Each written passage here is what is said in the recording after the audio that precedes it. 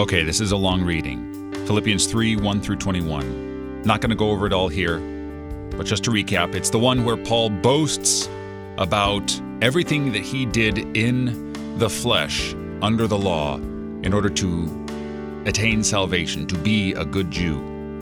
Circumcised on the 8th day, of the people of Israel, the tribe of Benjamin, a Hebrew of Hebrews, as to the law, a Pharisee, as to zeal, a persecutor of the church, as to righteousness under the law, blameless.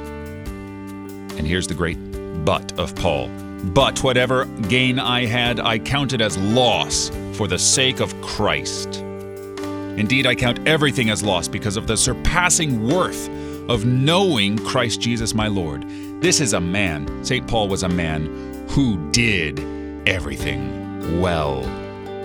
And yet, on account of Adam's original sin, which he has passed down to every person, Paul reckons all these things nothing compared to simply knowing Christ as Lord.